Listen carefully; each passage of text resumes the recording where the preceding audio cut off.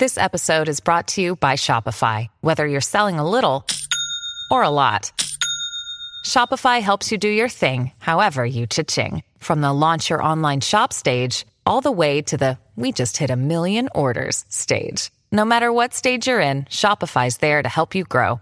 Sign up for a $1 per month trial period at shopify.com/special offer, all lowercase.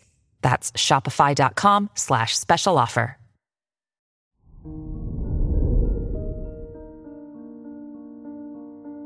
Hello there, Gemini, and welcome to your horoscope for today, Thursday, November 2nd, 2023.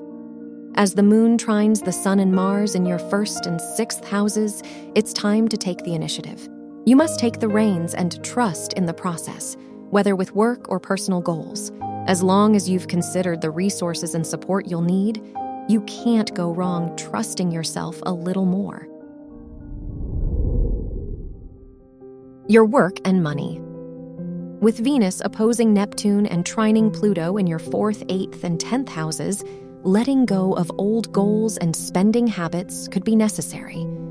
You could follow a pattern that gives you a false sense of security. Whatever the case, remember to stay gentle with yourself as you learn what tasks you can juggle. Your health and lifestyle.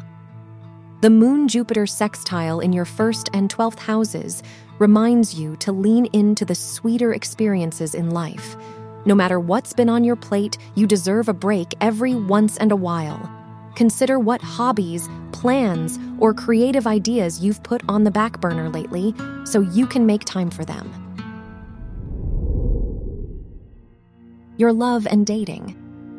If you are single, your 5th house ruler, opposing Neptune and trining Uranus and Pluto, encourages you to stay on your path in life.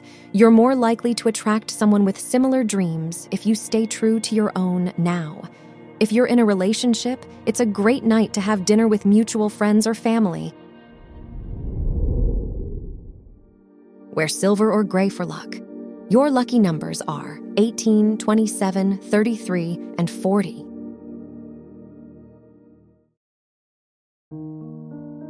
From the entire team at Optimal Living Daily, thank you for listening today and every day.